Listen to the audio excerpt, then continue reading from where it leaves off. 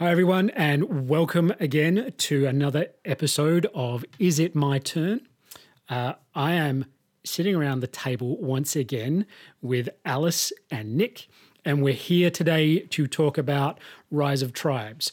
Now, very quickly, this is technically the second time we are recording this episode because last time around things went a little bit screwy and nothing really quite worked as we were hoping. So we apologize if we will bring up the fact that this is the second time around. I have no doubt. The other thing that I have to call out is that during the course of this particular episode, I'm going to be trying to avoid a particular word.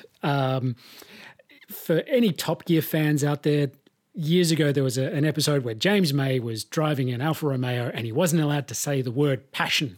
And every time he did, had to put $1 in a swear jar. I am not allowed to use the word elegant when talking about this game. I love it a little bit too much. I apologize. Bear with me. I think I'm going to be okay, but we'll give it a try. Now, Rise of Tribes is a prehistoric themed area control game for 2 to 4 players. It was designed by Brad Brooks, published by Breaking Games. Each player controls the fate of a nomadic tribe as it spreads across the game's modular island. And dice rolls affect the player's seasons, influence their choice of actions, and trigger events that can help or hinder them. Tribes occupy spaces and gather resources they need to build villages, make advancements, and drive their progress to the end of the victory point track. Guys, so let's kick things off with design, and Alice, you're up first. The design of this game, and I think this is something that has been mentioned by every review I've read, and certainly by us in the first time that we recorded this podcast. Unfortunately, this is our second take. We had some technical issues. There were gremlins in the works, which made it unlistenable. The design of this game is truly excellent on a number of levels. The dice rolling element of this game, it's one of the 2 main ways in which randomness are introduced into this game. So you get randomness because one of the things you can do is draw goals, and they give you direction, and you can build things, and you can get your victory points for doing certain things. And obviously they come in a stack and you draw them randomly, even though there's a small number of them and you know vaguely what's coming, but not in what order. But the other random element is that there are 4 different actions that you can take in your turn. You take 2 of them. So the 4 actions are grow, i.e. put meeples on the board, move, i.e. move your meeples around the board, gather, i.e. gather resources based on where your meeples are on the board, or do something that has nothing to do with the board, which is? Lead, which is to draw those goal cards and be able to build things and earn victory points. And because you're limited in where you can put those, you have to make strategic choices. And obviously we'll talk about that more in strategy and tactics. The way in which you use and deploy those dice is certainly a mechanic that I have never seen in a game before. And I'm pretty sure it's a unique mechanic. Yeah, I've never come across it. Likewise, yeah. If anyone out there listening has come across others, let us know. I'd be really interested. But certainly none of the reviews that I've read of it, none of the reviewers who have played a lot more games than I have ever encountered a mechanic like it. And it's extremely clever because each of those options for an action has 3 dice faces showing on it. And the way in which you place the dice that you've just rolled is to pick one of those actions, and you basically slot your dice face in at the left-hand side and push the rightmost die out, which creates a set of 3 die, which then tells you how much of whatever it is you're doing you're allowed to do. And the interaction with the previous dice and the effect that your choice has on the people downstream of you is an incredibly dynamic and subtle mechanic and way of interacting with the randomness, way of both mitigating the randomness and also smoothing the randomness, because of course if you're Will Wheaton, you roll the worst possible dice roll every single time you roll the die. This actually is a way of mitigating that and spreading it around and using your bad roll to have an impact on people downstream of you. And that mechanic is incredible. Yeah. It creates a wonderful shared economy. Yeah, you literally, as you were talking about it, yeah, that notion of if you're rolling something bad, someone else is going to have to share in that problem down the track. Yes, it's going to affect your immediate choice of actions right now, absolutely. But the person after you is going to be impacted, and more than likely, if you've really clogged up the board, which is the sort of thing that we'll talk about, it's going to impact not just you and not just the next person, but it's probably going to come all the way back around to you again. It creates such an interesting dynamic. And I really like the way that it limits chance so cleverly. A lot of people like to complain about the difference between, say, skill and luck, and I think that's a really foolish dichotomy. It makes no sense, like a lot of dichotomies. What? I hate it.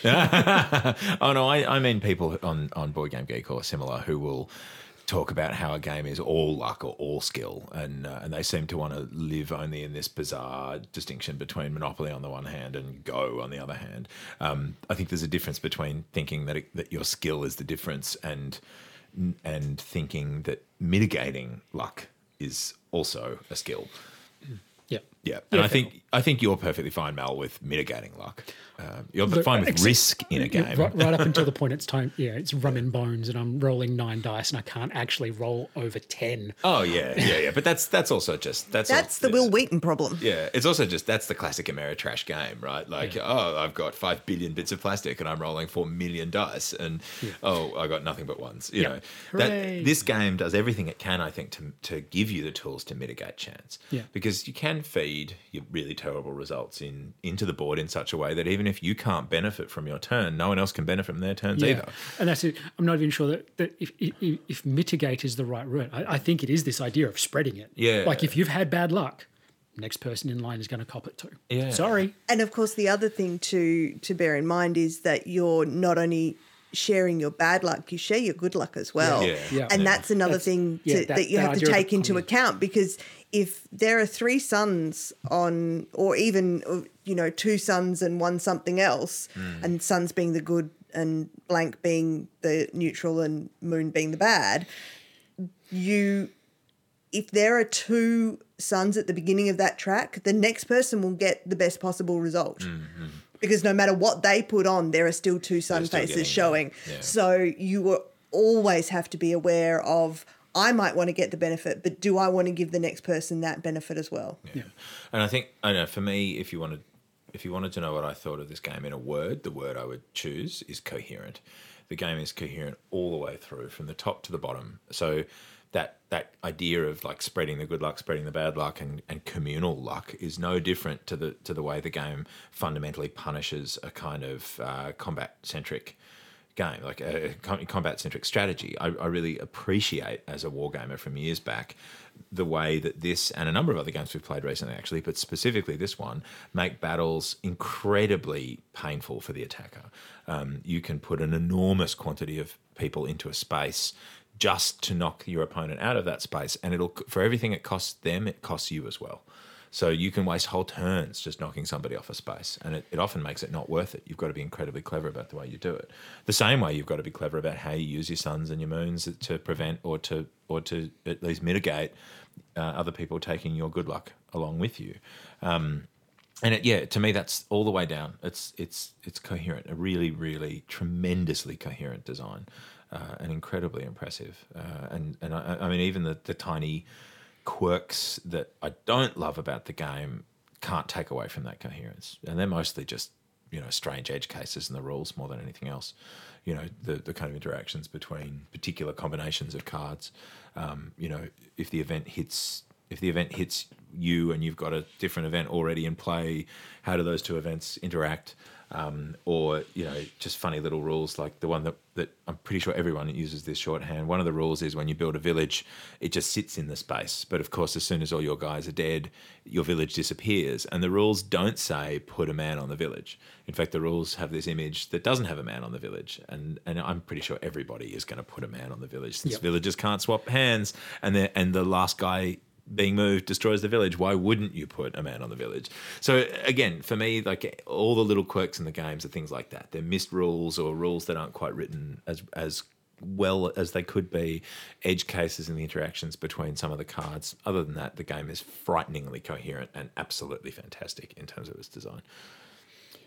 So, leading question, what do you guys think about the pacing? I know it'll come up in other elements, but in terms of how the game plays out in terms of pace. I think it's perfect. I think it's not. It doesn't always play at the same pace from game to game because of the impact of the dice rolls and the impact of the cards you draw. But I don't think that's ever. It doesn't ever feel like an issue. It certainly doesn't ever feel like there are like whole rounds where sort of dead rounds or dead turns or there's always something. You can always do something. You're always moving forward. Yeah. I think now that we've played it probably 15 times, I don't think there's ever a point. We never go through a round without scoring a point. Whether it's building a village or building a goal card, we never fail to get points, except maybe in the first round, maybe. Yeah. But look, I've played a lot of games that drag on, where it's pretty clear who's going to win, but you have to grind down to the wire. I mean, the classic version of that game is Risk, which can go on for 5 hours beyond its natural endpoint.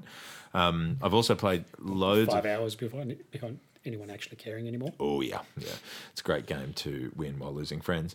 But then I've played loads of games that feel like they're over slightly too early. Almost every engine builder and almost every deck builder is like this, where you get the last pieces in place and that is the thing that ends the game. It's almost like every game is Tetris. You get the stick down the side and everything vanishes. And you're like, but fine. But no, I wanted the stick. Yeah, I was trying to build a wall here.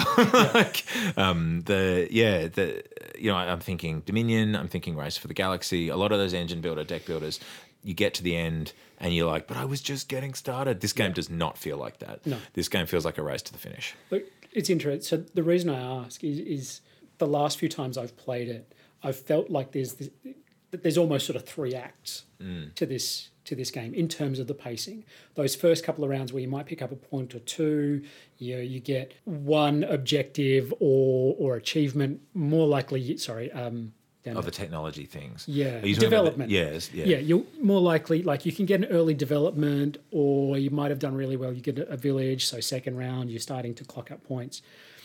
And so there's a lot of that positioning in early game, mid game, it's taking advantage. And then once people are hitting 10 points, it's this search. How can I hit like my 5 or 6 points to get to the end? Like I've set up a whole bunch of things.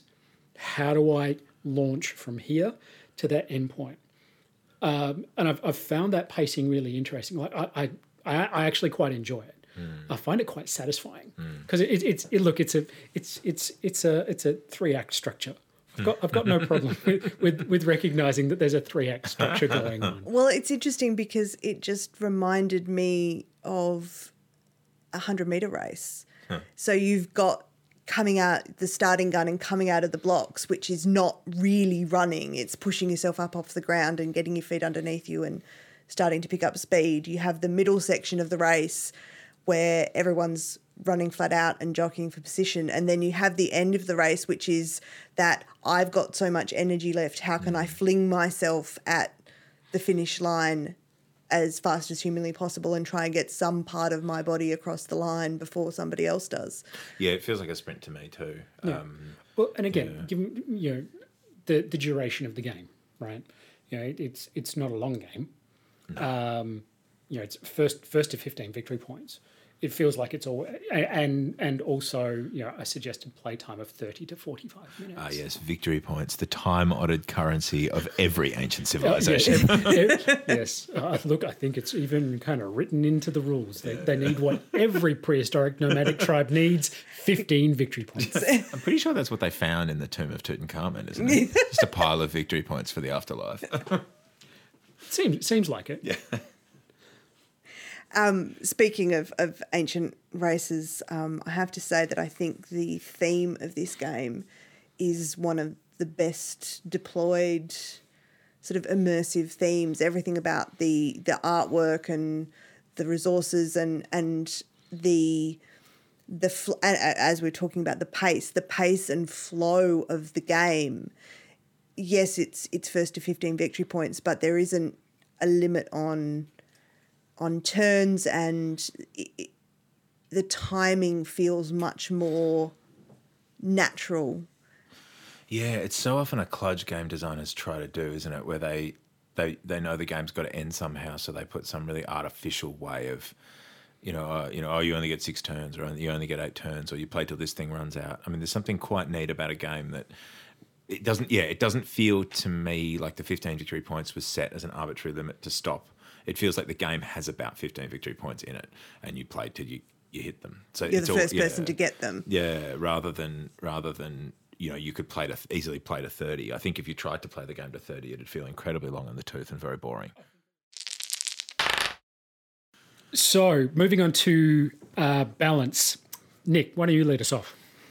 Yeah, look, I think in terms of balance, this is a really interesting game. One of the things we've talked about in previous episodes is the question of balance between what? Yeah. This game, in a way, it's perfectly balanced because everyone gets the same stuff. Every single game, you start with the same gold deck, start with the same number of troops, start with everything pretty much the same, unless you use those, now are they leaders, chieftains, or what are the tribal elders. Yes, the tribal elders. The chieftain is an event. The elders are something different. Yeah, right. The leaders are something different, and the elders. There's the leader powers, Right. and then that's there's the the one I'm talking elder, about. which is the larger meeple. Yeah. So Right. unless you use the Leader leader powers. powers. There we go. We got it. Yep. Third time's a charm. Unless you use those, everyone's on exactly the same playing field. Yeah, absolutely. So in a way, I don't think there's much to be said about the balance from that. The balance really just comes from those kinds of card interactions. So the question, I think, is, are some of the goal cards more powerful than others? But they seem to me to be fastidiously well balanced. I'm thinking, there's one goal card for occupying each. Now, what is it? There's one gold card for occupying each type of terrain. So there's one for 3 mountains, one for 3. Majority in each type. Yeah. And then there's occupying 5 continuous, occupying 8 different hexes. Yeah. So there's a balance between the more it's asking you to have a meeple on. And the more points you get for it. Yeah, but the fewer, like you get to occupy rather than have to have majority. Yeah. Yeah. So that's that level of control element. Yeah. And there's something kind of cool, I think, about the way the game's got those levels built into it, those gradations. So the gradation of occupy, control, majority, which I might have got backwards. Occupy is have anything. Occupy is anything regardless. Majority is share it, but you've got most. Control is you are the only tribe in there. That's right. So because they've got those gradations, they can, and they've also got multiple different kinds of terrain, they can build those into the cards. And I actually think they're all pretty. I think they are really balanced very well. They all have points bonuses that are roughly equivalent to how hard they are to do. I don't think any of us have ever built all 20 of our tribe members. Maybe you've done it once. I've done it Mel. once, Yeah. and I've seen one other person do it once, and it's hard. It's really hard, and it's also the one you get the most points for. That's right. I think 4 points. Yep. Yeah. So I don't know. Because 4 points is it's nearly a third of what you require. Yeah. I mean, if you've scored 4 points, if you were trailing, suddenly you're equal. If you're already in the lead, you've literally just made an unassailable lead. No one's going to catch you if you suddenly surge 4 points ahead. Yeah. It's just so with tough. one card, given that one you card, can right. score multiple sort of sets of points. Yeah, that's true, actually. in one turn. Yeah. Yeah. So given that you can, score multiple goals in a turn and you get points for villages, So I think, Alice, you've mentioned before you've had a question about the powers, the leader powers and their balance. yeah, it's so interesting because I think we have mentioned on social media and possibly elsewhere that this is our second recording of this Yep. episode, and as we were listening to it, or as I was listening to it again, to remind myself of what we had said earlier, that discussion had come up, and as we were discussing it during that previous recording, I think I've changed my mind. Well, that's good. I mean, so talk us through that. I'm Well, interested. I think because you, Nick, came up with a counter argument to what I was saying, which was that most of the leader powers don't have a direct impact on the other players, and there are only a couple that actually have a direct impact. Yeah, there's one that's steal. I think there's one that steals so one people. Yeah, so the one that The one you used had brutally against That's right. me. that and me in the game that we played immediately before recording Yes. the previous Yeah, thing, first time where you kept you can convert somebody else's Yeah. meeple who is occupying pay the them same resources. You pay them resources. You convert one of their meeples Yeah. to one of your meeples. Yeah. So it's a much more direct impact than, say, occupying the same hex as them, and when they gather resources, you get a single resource. So I had initially thought that they were unbalanced, but I think that, Nick, your argument that in actual fact, when you look at the broader impact of that, it's actually relatively similar. They're actually quite balanced because of Well, the kind of scale of the effect. and that it actually is, and I think as I realised it as we were playing tonight, is that it is actually relatively easy to get your meeples back on the board. Yeah. You just have to make a decision that that's one of the two moves you make, and it depends on how many you get, but you're making a similar decision in terms of whether you gather or not. So I actually don't think that they're particularly unbalanced. So while I'm very excited to hear that my powers of persuasion worked on you, I'd also say I wouldn't listen to anything I said that day because I was just grumpy because my team lost the football. But I think so. I remember the first time that particular leader power was used on me, and it was horrible. It's annoying, right? Just It's annoying. It's deeply frustrating. Yeah, the issue is not at the time. Well, I think we had the conversation immediately afterwards as well. At the time, I thought that power is incredibly OP. Yeah. It's over the top. And then we talked it through, and I went, actually, it's not that the power's OP. It's that I didn't change my tactic to use the resources that you were feeding me. Yeah, Like you just kept handing me things, and all I could have gone is like, all right, I've still got people on the board. Why don't I just use those resources to not have to gather anything? And I'll lead. And hey, look, I've got resources that you've given me that can pay for the cards, right? As long as I was going for developments rather than achievements. Yeah. It comes down to how you adapt Yeah. a strategy around what someone else is doing to you in that scenario when that is directly affecting you. I agree that the first time you experience it is so in your face because it is the only facet of the game other than conflicts. And as we've kind of talked about in the past, and as we'll probably talk about again in a moment, conflict in this game is not necessarily in your best interests.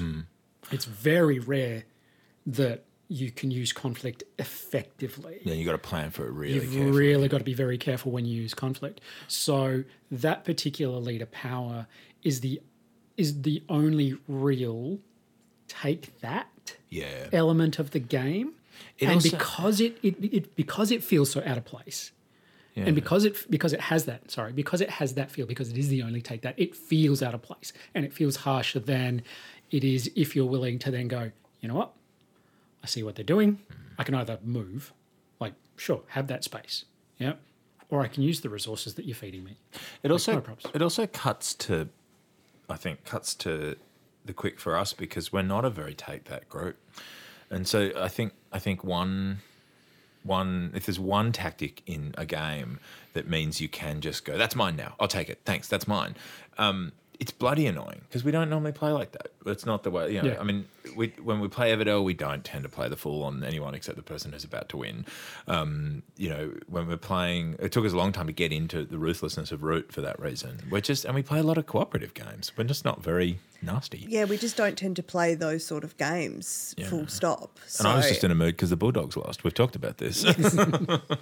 And also, sorry if you were hoping to get more take that games out of us. Yeah. We'll get to them, but they're not going to be that frequent.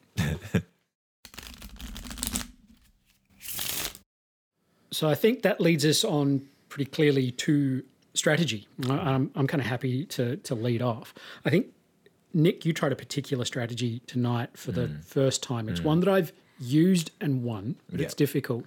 And at the heart of this game, there appears to be a choice around, am I going to build villages? Am I going to go for achievements and developments?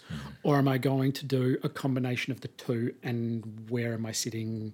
Yeah. Where am I sliding the scales to? And is it a village push with a couple of developments, or is it development heavy? And look, I'll just get a village so I can change some stuff through.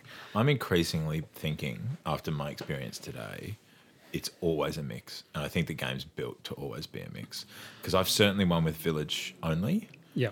And I remember the game you won with developments only. But it's so not easy. And it's actually harder to win that way. You're really hamstringing yourself. I think you're hamstringing yourself in either scenario, because if you've gone for a village push and people see that, they see that you're not getting development cards, then they're going to go after your villages. Yep, so exactly. Congratulations, you've built up 3, rather than let you just have 3 points at the beginning of next turn. Let's bump his villages off the table. Or her. Yeah, and there's something in the synergy between the villages and the development cards, because once you've got a village, as we all discovered when I tried to do this without a village, when you've got a village, you can cycle your development cards, or your gold cards, whatever they're called. You can cycle them, which makes your developments faster, and that I think that's a clever way to hook the two strategies together. And again, we've just been talking about balance. Another type of balance is balance between available strategies. And in this game, the available strategies are incredibly carefully balanced. I think that's really cool. I agree with everything that you've just said. In terms of strategy and tactics, I think the most interesting part of the game for me, and it's an element that we touched on in the design, is the use of dice and the decisions that have to be made around dice. Yes. So what's so interesting is that so of the 4 different actions, you pick 2 to do each turn. You roll dice and you have to make a decision as to where you're going to spend those 2 dice based on the fact that the ultimate result of that decision is a combination of the dice you just rolled and 2 dice that are already sitting on the table, having been placed there by other players. In the full knowledge that the dice that you put there will then be used by the next 2 players downstream from you in the game. Yeah. So you have this, it's a very interesting decision to make, whether you can just have a solitaire mindset and go, I'm just going to do the thing that's best for me.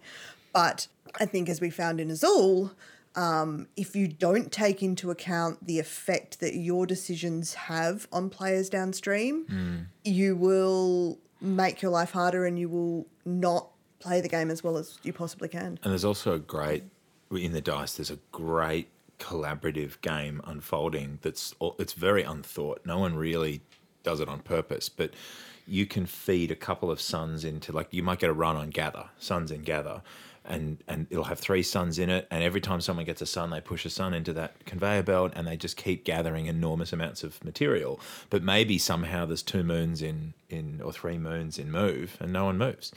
And so there's this, what I find really interesting is there's feedback loops, almost sort of seasonal feedback loops. So that maybe they're not quite seasonal because it's sun's up, sun's down, but you know what I mean. It's, Well, I still think that they're representative of seasons. Yeah. Good seasons and bad seasons. Well, you gather in summer, and Anyway, the what I like about it is you can deliberately or accidentally clag up one of these conveyor belts with moons, and it turns it into this really hard to move or hard to gather or hard to get goals kind of game. So there is this beautiful group push and pull throughout the game that you can tactically manipulate, or you can find yourself accidentally or deliberately tactically screwed by, and that's another fun place, I think, that there's that tactical interaction between players.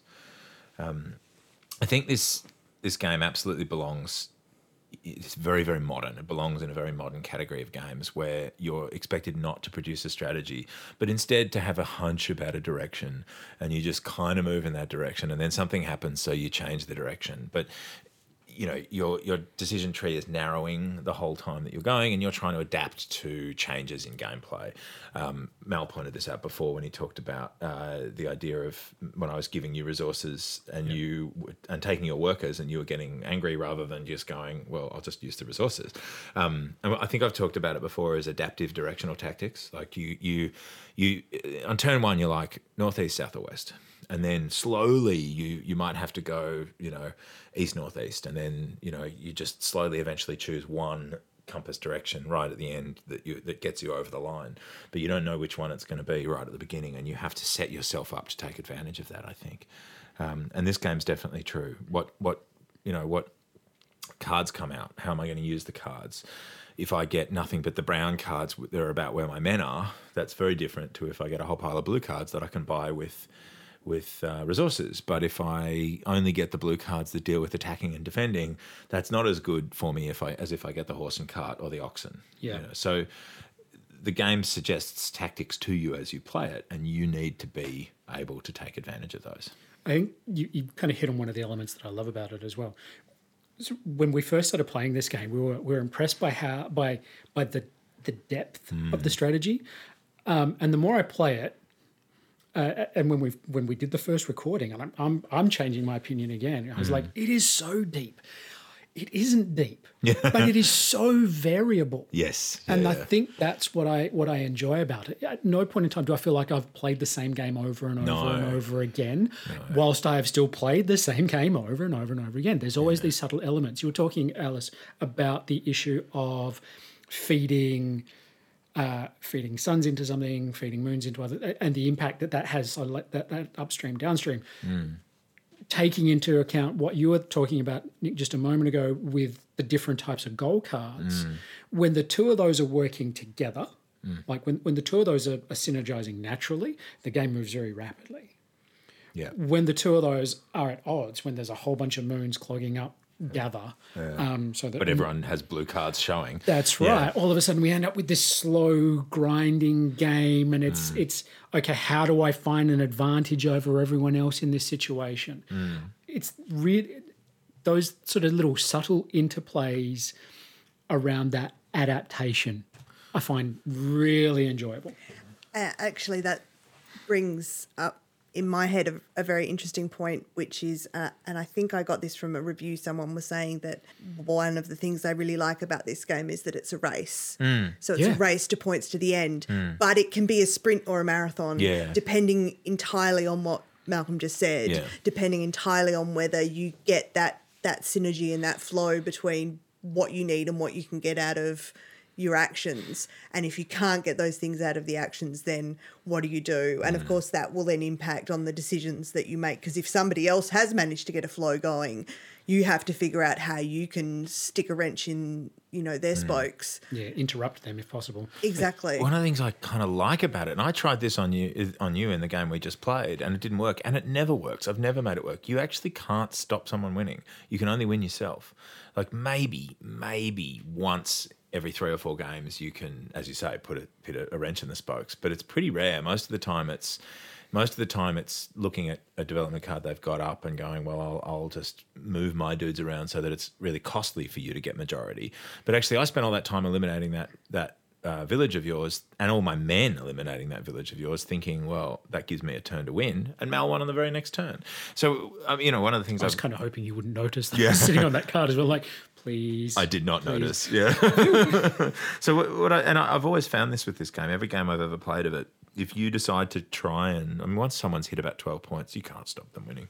Like, it's not hard by the end of the game to get 3 points. All you're doing at that point is king making. Yeah. And like a lot of games that realise king making is no fun, this game tends to punish the kingmaker as much as it punishes the person they're trying to hit. Their intended victim. Yeah. And that's, horrible. Especially with the nature of conflict. Yeah, and it's horrible if you're on the receiving end, but actually it teaches you very quickly not to play like that, which I think is quite good. Interesting. It teaches you to get along. Yeah. Who knew? But you've Coexistence. Oh my God. You've reminded me of something else that we talked about in the last version of this recording we did that I also read in a review that I quite like. We're talking about the race aspect of it, is that this game plays like the first few turns of a game of Civilization. Yeah. And I really like the way that, and I think I said in that previous version of this recording, there's something really neat about the fact that you finish putting your stuff together and you've maybe got 3 villages and maybe got a bunch of small and early easy techs, and it feels like you're just poised to go on to something else, and that something else is a different game. Well, and look, they are looking at expansions. Breaking Games are currently working on expansions for this, and that news has come out between the recordings. between our 2 recordings. So, Which is good, which means we don't have to move on to Katanas, the follow-up from... and again, look at Malcolm is playing a face. So on to the aesthetics. I might lead off briefly. The first thing I really want to... There's a number of beautiful things going on in this game. There are 2 things that I want to call out. One is Sergio Chavez's art is stunning. Really is. Not to mention beautifully representative. Yeah. From box lids to boards. I think last time we were talking about this, you had an issue with the tiles themselves. They feel slightly out of place. They're the only component that do, and I can't put my finger on why. Yeah. There's something wonderfully stark about the other components. And Yeah. They don't read as stark to me. Yeah. It's possible that the slightly repetitive nature of the tiles, I think, is more of an issue for me. In the base game, there's up to 5 tiles of each of the land types. One of them is different because one of them has an animal on it. And then the other 4 are all identical. And a little bit more variation would mean that that modular island that you create would just have a little bit more variation to it. And I can totally get why they do keep it relatively simple, because one of the other things that I want to call out is that this game is so wonderfully accessible. Even so, obviously we've got the deluxe expansion meeple version with all of the plywood resources, but the standard version, each of the resources, not only do they have the color element, but to help or to keep it accessible, each of the resources is a different shape, naturally a different shape.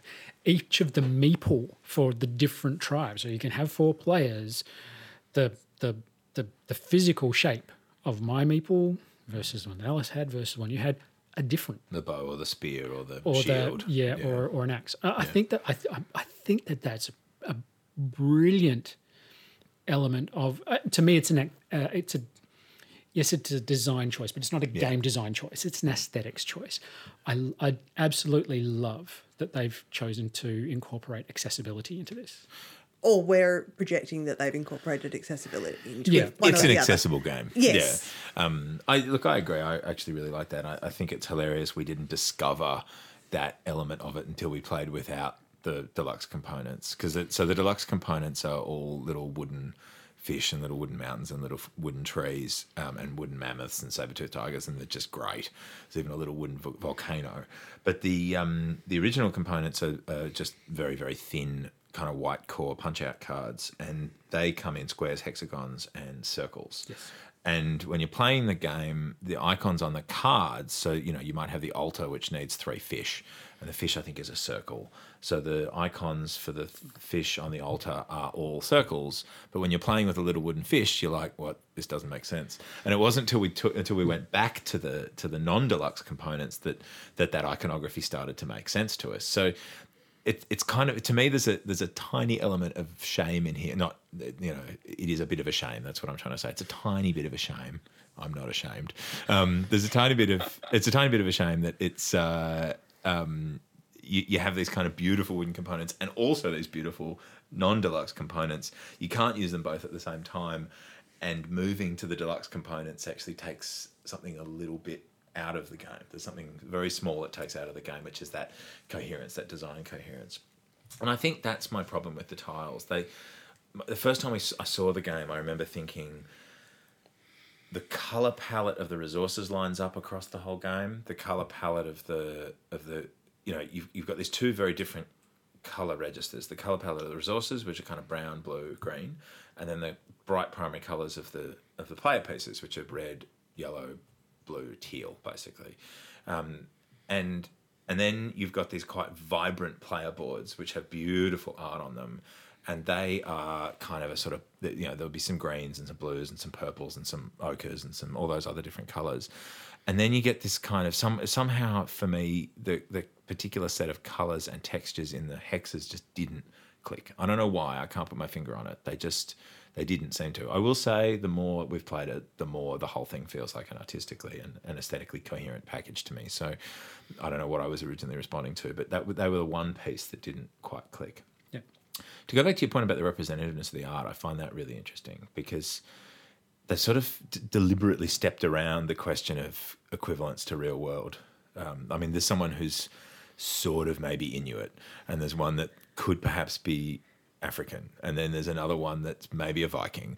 And what I find really intriguing about it is we've showed the game to a bunch of different people, and almost no 2 people racially encode the characters the same way. So I think you and I, Mal, disagreed on whether the Greek guy was Greek or something else. I think you said he was Greek, and I was like, he looks, Arabic to me, or something like that. There was some, or maybe it was potentially there's one that I believe is sort of more of an Indian, subcontinental. Yeah, that's Indian. the one, and I read him as Greek. And then there's another and then there's another one who, I think we were reading him as Maori, and then we showed it to Tama, who is has Maori heritage, and he said, that's not. He read it as something completely different. I can't remember what it is. He didn't go, "That's not Maori," but he sort of looked at it and read it completely differently. Yeah, that's this thing. Right? Yeah, so I think there's something interesting in there about how you can be incredibly careful to step around race, but you still you can't escape race. And they haven't tried. I don't think. I think they've just gone, let's just put a bunch of signifiers in here, throw the signifiers at the wall, and see what sticks. And I kind of like that. Absolutely. The art is gorgeous. The aesthetic design is lovely. I will call out the design of the insert for both the deluxe, especially the deluxe component, which includes, because it's got all these wooden pieces, you don't just put them in little bags. They actually have specifically cut out foam for you to specially put them back in, which I find extremely satisfying. Well, it's really hard to get the mammoth out because he's got that big bit of foam between his trunk and his legs. Yes. So it is, and frankly, this would, prior to my encounter with Dice Forge, this was certainly the best contained game in terms of its insert that I'd ever seen. Dice Forge is pretty hard to beat. Blows that all out of the water, but it is a beautiful package, and it is a very nice game to play from that sense, and the representation I think is good in that it doesn't just encompass race in inverted commas and culture, but the gender split is even as well, which is always a nice thing to see, seeing as it doesn't take any effort. Yeah. This may be something we discuss later in relation to Dice Forge, but it is very balanced and representative in that sense, and I do like it very much. So final section, enjoyment. Alice. I like this game quite a lot. I have the feeling that I don't like it as much as Malcolm does.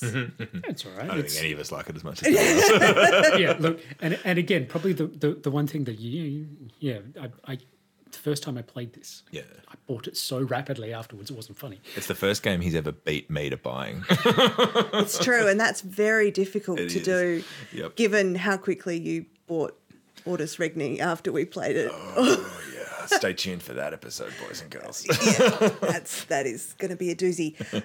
I appreciate very much all of the things we've spoken about in this episode. So the incredibly clever design elements, playing with that dice mechanic is excellent. It's such a unique It really mechanic. It's such an interesting way of incorporating player interaction in an indirect way, Yeah. in such a strategic sort of way.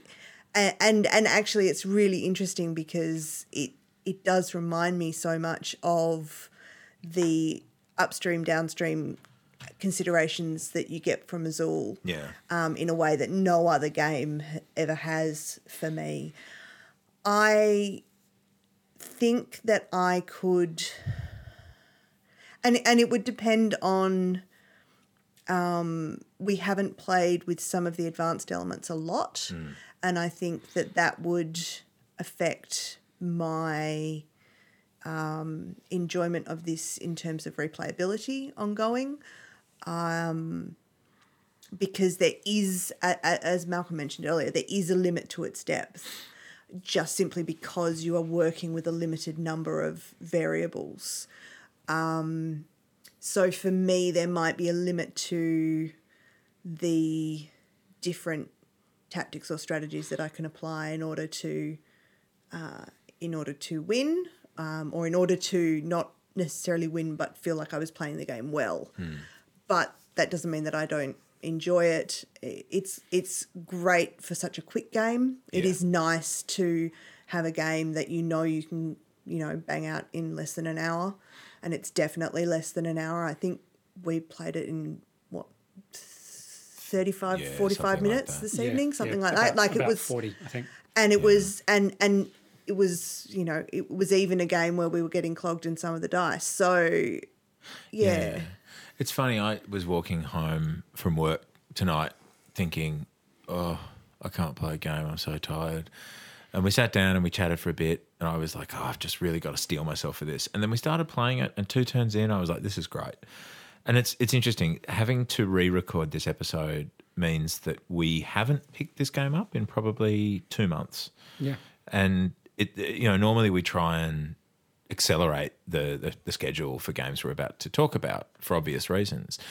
This, I think this has made me realise, tonight has made me realise that this is a really great game that can survive not playing it for 2 months. The only rule I forgot was actually me remembering a rule that I hadn't earned yet, which was the swapping the card out with the village, right? That's the only rule that I forgot. And to be perfectly honest, when we first started playing, it was the first rule that we made a mistake on Yeah. because we weren't playing it. We're like, oh, wait, there's this thing here that we're allowed to do. I can't think of many other games that I've put down for that length of time and haven't had to go back to the rule book to figure out how to play.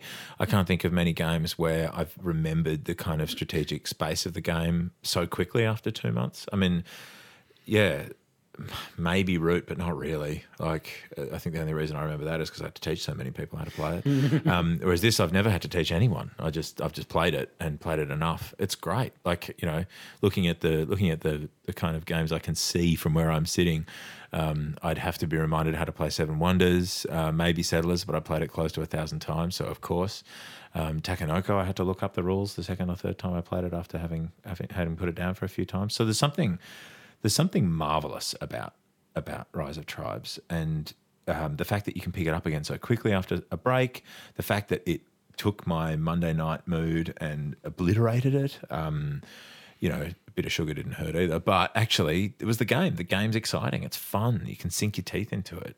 It's a really, in terms of enjoyment, it's a really great game. Yeah. I have kind of not kind of completely agree. The fact that I haven't played it since we last recorded, and all I had to double check was, given that I'm the player going third, do I get one resource of my choice or two? Right. Other than that, everything about it is so straightforward and coherent. Yes, and it actually makes it relatively easy to teach as well, which I quite like, because it means that, hey, as someone who loves this game, I can get to share that love relatively easily, which is wonderful. The base version of the game, the version that we played tonight, with none of the complexity of elders or leader powers, with none of the complexity of some of the variable spaces, is so quick and simple that you could have played a 2-hour version of something, be feeling a little bit over games, and you could knock out a 30 to 40 minute game of Rise of Tribes and actually feel kind of energized again. Yeah. Because whilst there is this interesting evolving tactical space that we talked about a moment ago, it all comes from a relatively, I have to use the word, an elegantly put together set of mechanics. Your favourite word, man. I don't want to use it, but it doesn't matter. I am. I have a swear jar. Yeah. Clink. So I will quite happily keep bringing this game to the table. It's a game that I'll happily bring to the table if a bunch of people are like at the board game sessions we have on a monthly basis, where you'll have a couple of people playing this game, a couple of people playing that game, and as everyone's getting, or as one game finishes, people go, man, what can we play next? They haven't finished yet. It's like, well, I can teach you this, and in the time it'll take me to teach and play, we'll probably still beat them. And what's nice about it is, it sounds to anyone who's come across this rather pejorative term that we're describing this game as filler. It's not filler. No. That's what I really like about it. It's not, it's not a game. Well, Munchkin's not filler because it takes 4 hours, but it's not like a kind of Shay Geek kind of game where you're just putting cards down and going whatever the hell, it doesn't matter. Like there's thought to this, and it's I don't know, if I had to give it a score out of 5, I'd give it 5 tiny purple rampaging invaders out of 5.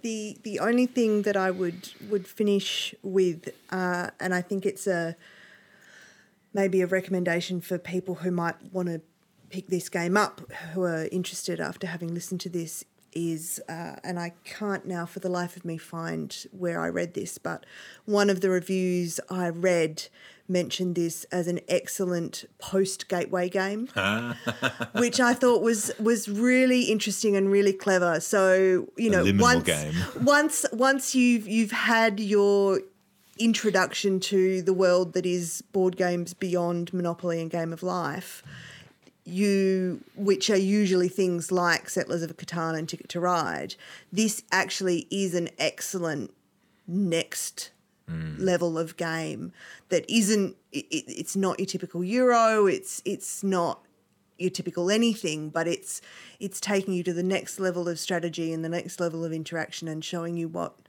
modern board games are, and I thought that was a really excellent, and also it would be a good gateway game as well.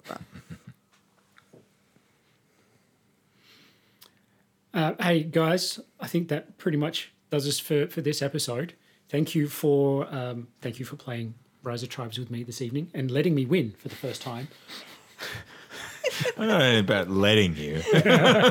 Well, look, in the two other episodes we've recorded so far, each time I have had my butt handed to me, like bar none. So, well, this is your favourite game. But so. yes, it was nice to get the win. I was distracting Nick for you, so I was bringing all the attention to myself. So he tried to stop me winning, and I let you shoot past on the inside lane. Well, thank you. I appreciate that. Totally deliberate. But guys, thanks for sitting down and talking Rise of Tribes with me. Thank you. See you next time. Thank you very much. That's it for our episode on Rise of Tribes.